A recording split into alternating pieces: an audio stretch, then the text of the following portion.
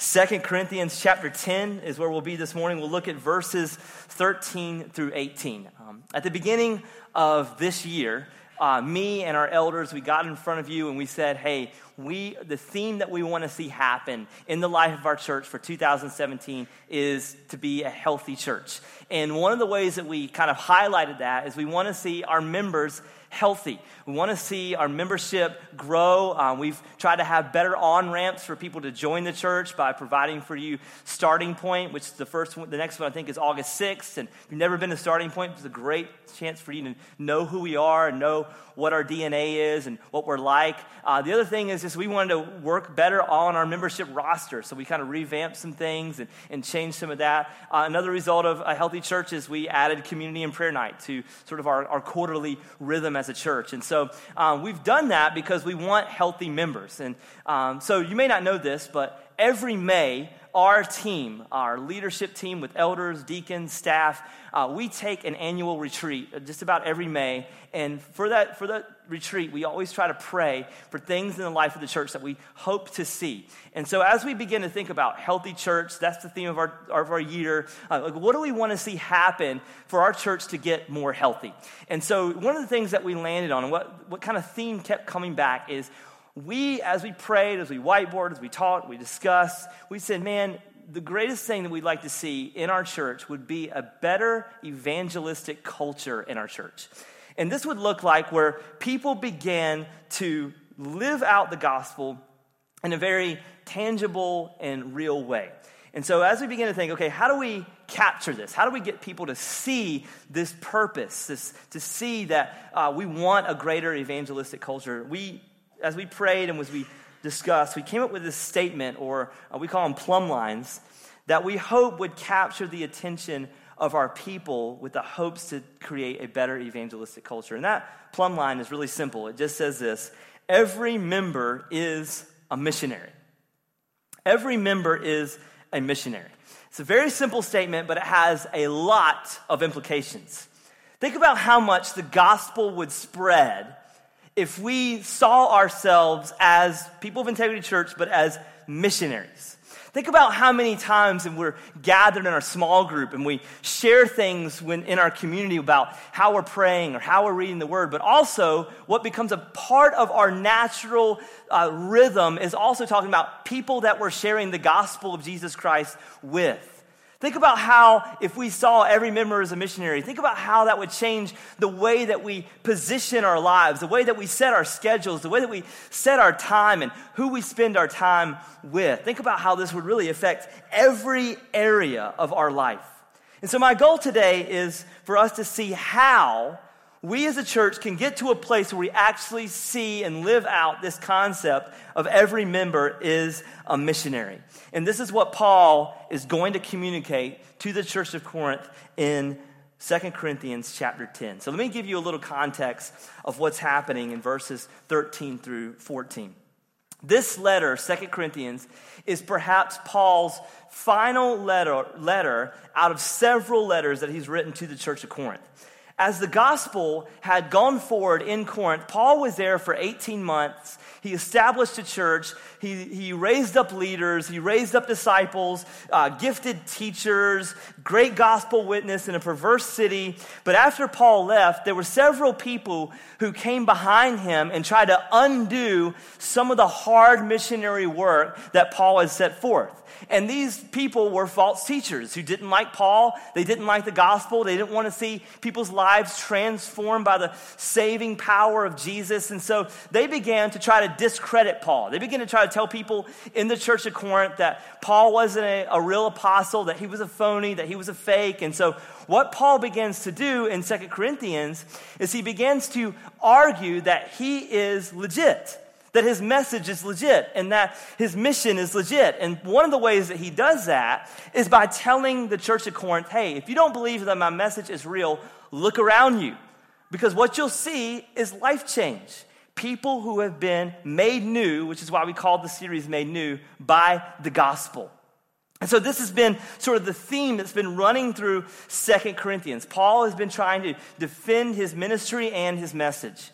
But now what happens in 2 Corinthians chapter 10, these clowns, these false teachers are back on the scene.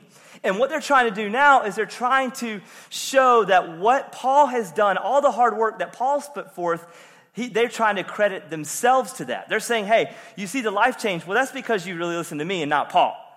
And what I love about Paul is a humble man. Paul had every right to be boastful and proud for all the great ministry work that he did, but he doesn't. Paul could have gotten angry at these men who try to take credit for all the work that he's put in. If I were Paul, I would want to go all Rocky Mount on these guys and try to fight them or something. But Paul doesn't do that because he sees himself as a missionary who's sent by God. And my hope is this morning that we would share Paul's perspective of how he sees his life. And so we're going to start in 2 Corinthians chapter 10. We'll look in verse 13. Paul says this, but we, and he's talking about himself, along with the other people that he shared the ministry load with. He says, but we will not boast beyond limits, but will boast only with regard to the area of influence assigned to us to reach even to you. For we are not overextending ourselves as though we did not reach you. For we were the first to come all the way to you with the gospel of Christ. Here's why Paul wasn't bothered that these false teachers tried to come in and take credit for his ministry. It's because Paul believed that God had sovereignly placed Paul in Corinth for the perfect amount of time at the right time that God wanted him to be there. Notice the language of the text. Paul says, we will not boast beyond our, what's the word? Limits. We'll boast only with regard to the area of influence God assigned to us to reach even to you. Paul's referring to himself and those who he planted with, but what is he boasting in? And what are they allowed to boast in? They're allowed to boast only in where God had decided before the foundation of the world, decided to place them there at that time to reach those people.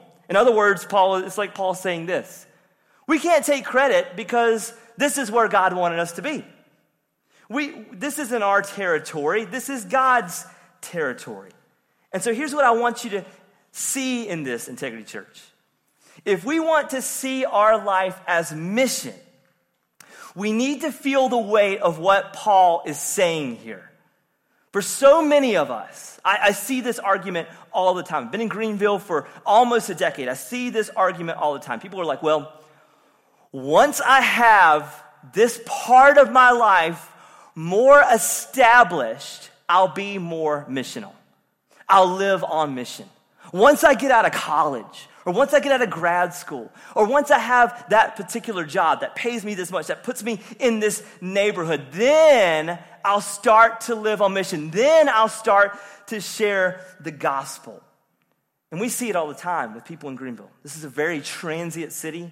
People come and go. People come for school. They come to work as residents. They come for training. They come for a job. And then sometimes they'll move on to other things, clearly outside of God's will. That was a joke. Here's what I've seen. The people that really get what Paul is saying here are typically the ones who love where they live, no matter where they are.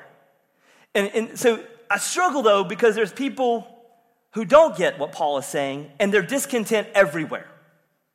And they move to Greenville, and they're always trying to compare Greenville to the last place they lived. And so they're like this, man, I would just love it here more if we had a Super Target. If we just had that Trader Joe's. Y'all saw on social media, it's coming.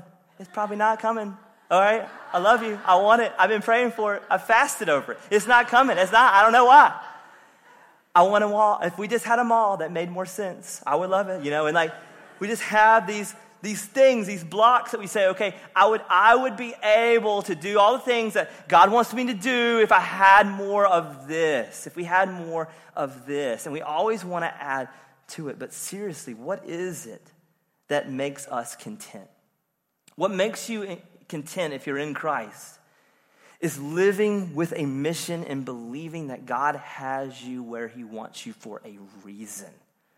In other words, students, if you're in Christ, you think the number one reason why I've come to Greenville, become an ECU pirate or go to Pitt Community College, the reason why I do that is so that I would further my education and get this job. No, let me tell you this.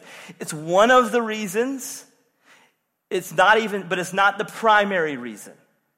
The primary reason why God has you here is so that he would use you to further his gospel. God has sovereignly not just put you here to have a certain career, what do you call it? Major in college, which you'll change 4 or 5 times. That thing that God has put you, that desire that you have to go and do something, he's put you here to further the gospel, even with that desire, even though it will probably change. All those people that God has put you in, next to you in class, next to you in your dorm room, next to you in a lab, next to you in your fraternity, next to you in your Bible study, every person that God has placed in your life is so that you would, by God's sovereignty, use this time that you have here to further the gospel. Not only that, God's uniquely gifted you with a spiritual gift. God's uniquely gifted you with a unique story, whether you came from a broken home or you grew up in a Christian home, or maybe you have certain likes or dislikes about movies and culture and music. All of those things, God has uniquely made you and designed you so that those that you interact with, they become the best person to hear the gospel from you. Everybody. This happens in every stage or any season of life, if you get what Paul's saying. If you're in a workplace and God puts you on a job site next to a Cowboys fan who clearly needs Jesus, you would be the one to share the gospel with them. And God has sovereignly put you there for that reason. If God puts you in a cubicle next to that lady who still watches The Bachelor, can't believe that show is still on. God, in his creative kindness, placed you there because you are the best person to share the gospel with them. And I want you to see that. You are the best person to share the gospel with them because you are the believer that God has chosen to put around them. And this is even true for me. I've had to be intentional thinking about this. My family, we just moved just a little under a mile from this building.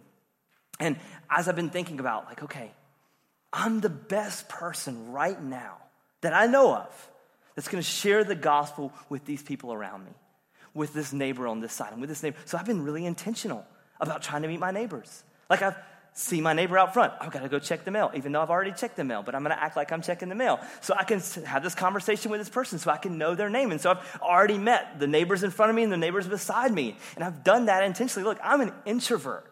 I'm comfortable there. I'm comfortable being by myself. I'm comfortable not seeing people and being around them. But I said, look, I have to see myself as mission. I have to see my life as mission. I have to see my family as mission. If I want to live this way, I've got to own what Paul is saying here.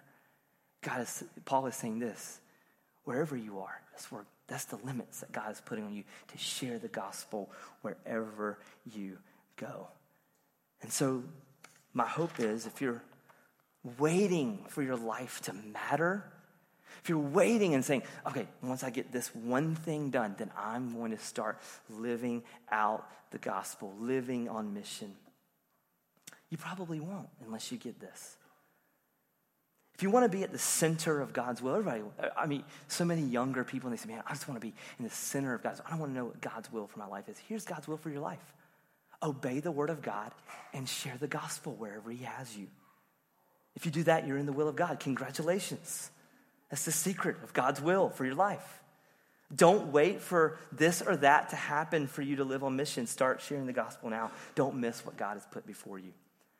The reason why Paul was not upset that these false teachers came in behind him and tried to take credit is because his identity wasn't wrapped up in what he did. He knew it was all about Jesus. And if we do what Paul does, we feel less attached to the world and we feel more attached to the opportunities that God has put before us. And so my hope is that we would grasp this truth and see what Paul says. We'll not boast beyond our limits. We'll boast only with regard to the area of influence that God has assigned to us. Do you see that this place that you live in, or this neighborhood that you live in, this job that you have is not just a job that you got hired for. It's an assignment that was given to you by God so that the gospel would be taught and shared throughout the world. Anybody excited about that? I'm excited about this. Okay, good. Verse 15, Paul takes it further. We do not boast beyond limit in the labors of others, but our hope is that as your faith increases, notice that, as your faith increases, our area of influence among you may be greatly enlarged, so that we may preach the gospel in lands beyond you, without boasting of work already done in another's area of influence. Now, if you've been tracking with this series, and if you've read 1 Corinthians, you know that this church that Paul is communicating to, the church of Corinth, is an utter mess. The church is full of people who became believers, but then as these false teachers have come in, there's people now in the church who are denying the resurrection. They're falling into sexual morality. They've had issues of favoritism, bragging about spiritual gifts, self-centeredness. It's just a hot mess. But I love Paul's confidence that he has in Christ. But if you look at chapters 1 through 3 of 1 Corinthians, you'll see it. Paul is showing them how he's seen the Holy Spirit working in their life. And now, what you see Paul, where he could be very discouraged that some of these people are following these false teachers. No, Paul says this in verse 15. He says, we don't boast beyond the limits of the labors of others, but our hope is that as your faith increases, our area of influence among you may be greatly enlarged. Notice he says, as your faith increases. In other words, Paul is assuming that they are going to continue to grow in Christ. You see that? Paul is assuming the Holy Spirit is working in their life and they're going to continue to grow and mature in Christ. And so not only that, but Paul says, so that we might, in verse 16, preach the gospel in lands beyond you. So Paul is saying, I'm seeing the gospel work, even though this is a hot mess, even though you're kind of falling into sin and kind of falling toward these false teachers, I know the Holy Spirit lives in you. I know that you're made new, and I know that God is going to finish what he started in you to begin with. But not only that, as you grow, be intentional to see that the gospel will go in lands beyond you. This is bigger than you, Corinth.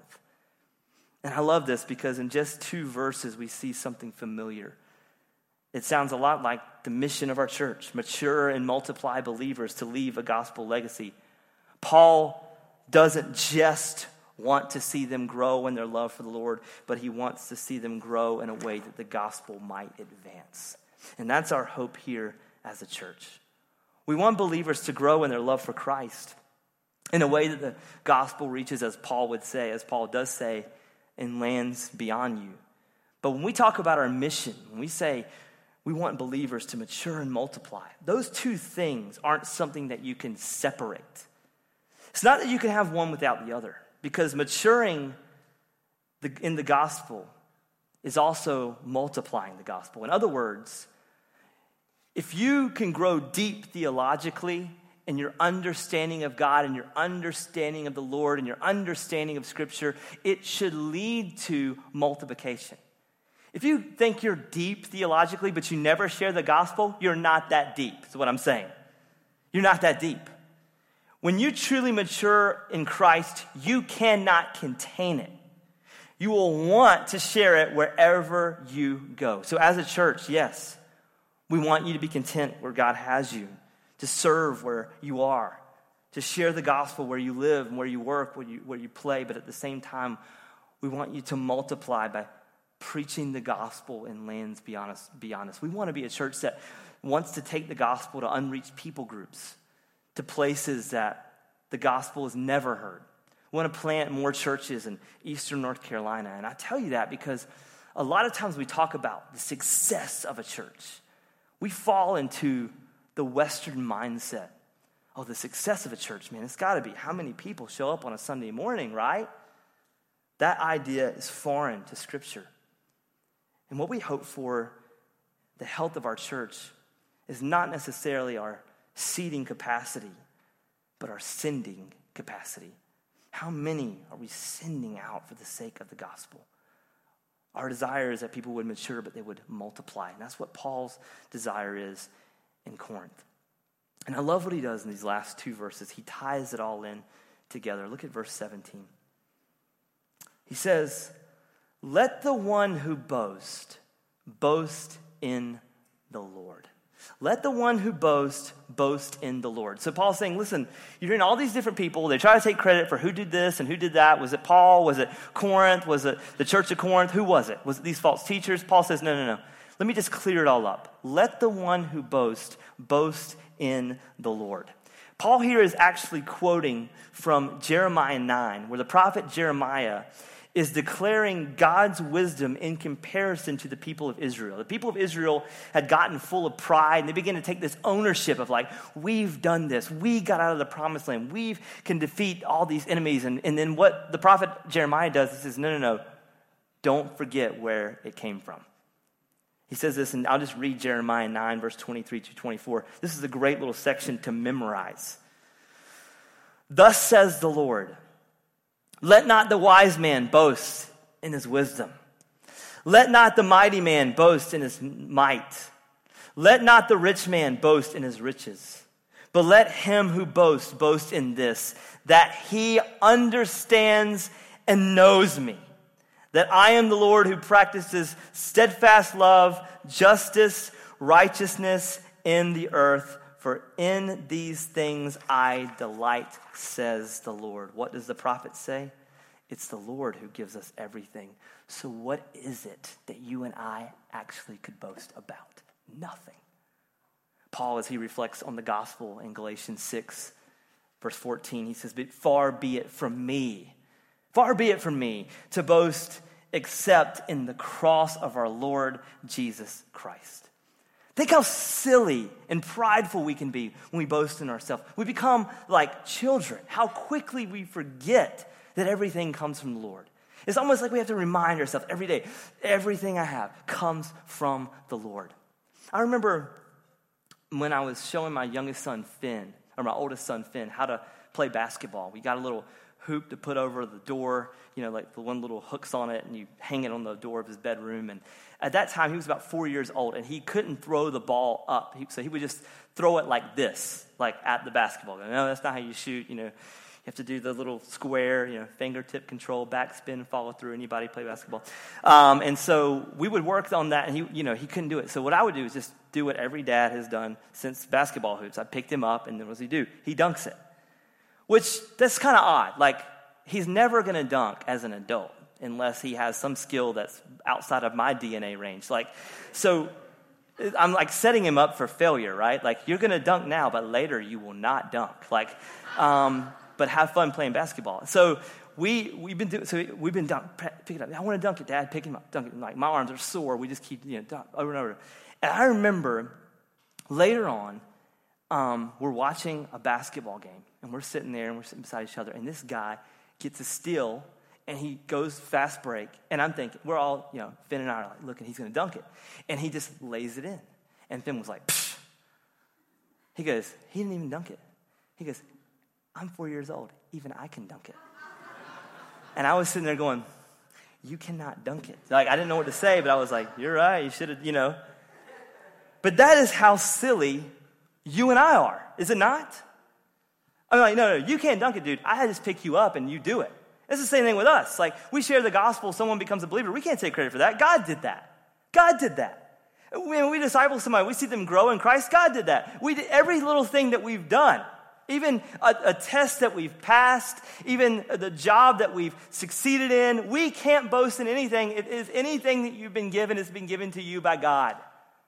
And I'm not saying, man, you need to boast and say, oh, but praise God, every little thing that you accomplished. I'm not saying you have to T-bow it every time you send a good email in the middle of your office. I'm not saying that you have to do these things. But I am saying we got to acknowledge where everything comes from. We got to recognize, man, we can't boast in anything besides Christ. And I know, man, when we preach on pride as a pastor, it's sort of counterproductive. Because preaching on pride is you have this dilemma where I preach on pride and the person who has it actually always thinks that we're talking about somebody else. Talk about pride. They're like, oh man, I'm so glad he's talking about pride. She needs to hear. We never get the weight of it. But this is the attitude of the false teachers. They have so much pride. The false teacher said, I'll take credit for all the things that Paul's done. I want all the glory for what Paul's done. And how silly and how quickly this can just get away from us.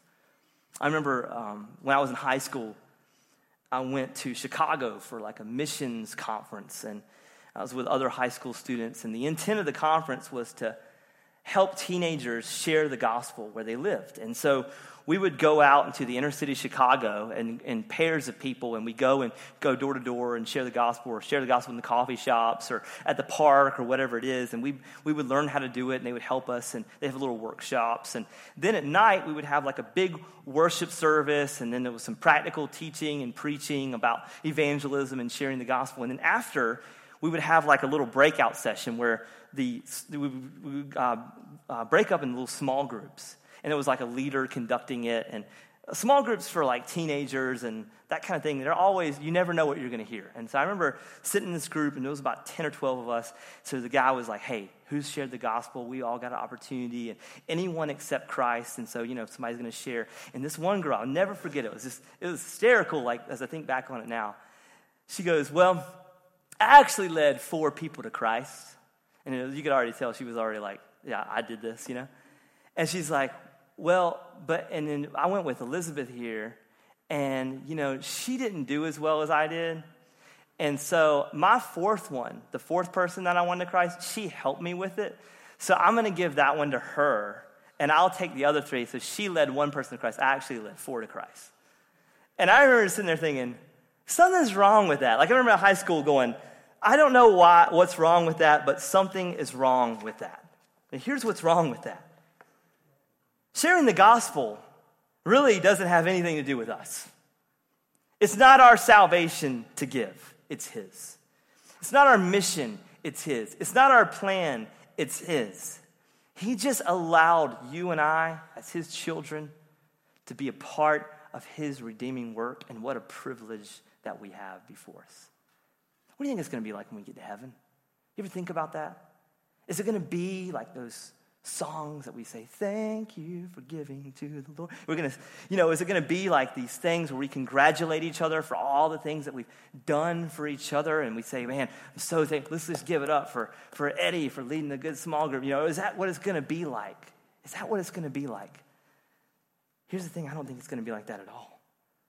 I don't think there's any vain boasting in heaven. Here's why I can say that, because that is what Scripture says. When we see John in the book of Revelation, he gets a vision of heaven and what it's going to be like. This is what he sees. Let me just read to you what John sees. Revelation 4, verse 8. And the 4 living creatures, each of them with wings, are full of eyes all around and within, and day and night they never cease to say, holy, holy, holy is the Lord God Almighty, who was and is to come. Revelation 4, verse 11. Worthy are you, O Lord and God, to receive glory and honor and power, for you created all things, and by your will they existed and were created. Revelation 5, verses 9 through 10. And they, meaning all believers, sang a new song, saying, worthy are you to take the scroll and to open its seals. And you were slain, and by your blood you ransomed people for God from every tribe and language and people and nation. For you have made them a kingdom and priests to our God, and they shall reign on the earth. Revelation 7, verses 9 through 10. And after this I looked, and behold, a great multitude that no one could number, from every nation, from all tribes and peoples and languages, standing before the throne. And behold, the Lamb clothed in white robes, with palm branches in their hands, and crying with a loud voice, salvation belongs to our God who sits on the throne and to the Lamb. And all God's people said what? Amen. This is what we will do in heaven. This is what believers will do. And guess what? We'll love it. And it's hard for us to even wrap our minds around that. Why? It's because we're so invested in congratulating ourselves. No, for the first time, you won't even think about congratulating yourself, because when you'll see the Almighty God standing before you, and it will be amazing to you. It'll blow your minds. You can't even comprehend it now. But that is what you'll do here. And finally, we'll see that everything we did here on earth, every time we said, I'm going to live my life on mission, I'm going to make a sacrifice here on earth, finally, when you get to heaven, you see Christ for the first time, and you see the multitudes worshiping him, you'll say, everything I did on earth for Christ was worth it. And you'll finally feel the weight of what Paul communicates in 2 Corinthians 10, verse 18. He says, for it is not the one who commends himself who is approved, but the one whom the Lord commends. Integrity Church, we boast in ourselves so often because we're so desperate for approval. But if we are in Christ, if we're believers, if we're made new, we have all the approval that matters. What is that? When God looks at you and says, well done, my good and faithful servant. How can we say that? Is anything we did? No. He sees, what God sees is the finished work of Jesus on our behalf. He sees his son who he sent to the world, born of a virgin, who lived a perfect and sinless life, who was tempted in every way that we're tempted, yet did not sin, who bled and died innocently in our place, the one who conquered the penalty of sin, which is death, through breaking open the tomb and resurrecting from the grave. And when God looks at us, he doesn't see our work. He sees what Christ has done on our behalf through sacrificially dying in our place. That is what it means to be approved by God. And so when God sees that, he says, well done. You're approved. What else do we have to boast in? Why do we feel like we need to boast in ourselves? We already have the approval from the King of Kings and the Lord of Lords. God Almighty has given you all the approval that you ever need. Why are we addicted to boasting in ourselves? And so this morning we have this challenge as we read Paul's letter. We want to live a life that boasts in Jesus. So how do you start? Let me tell you how to start. Here's how you can boast in Christ. Share the good news of Jesus. Share the good news of Jesus. Make your life about positioning your whole self around the gospel. Make your life about Jesus. You want your life to matter? Be content with as Paul says, the limits that God has placed on you to share Jesus where he has you right now. Don't wait for this magical thing to happen in your life before you begin to share Christ. Do it now. Do it now. As we just read in Paul's letter and John's description of heaven, everyone is boasting in the Lord. What a sight that we'll see, but that our minds can't even ponder right now. But guess what? We can experience a picture of that now. By us, Integrity Church believers, leaving this place today and going out in the world and sharing the gospel and boasting in Jesus. So Integrity Church, might we be the church where every member is a missionary? God help us. Let's pray. Jesus,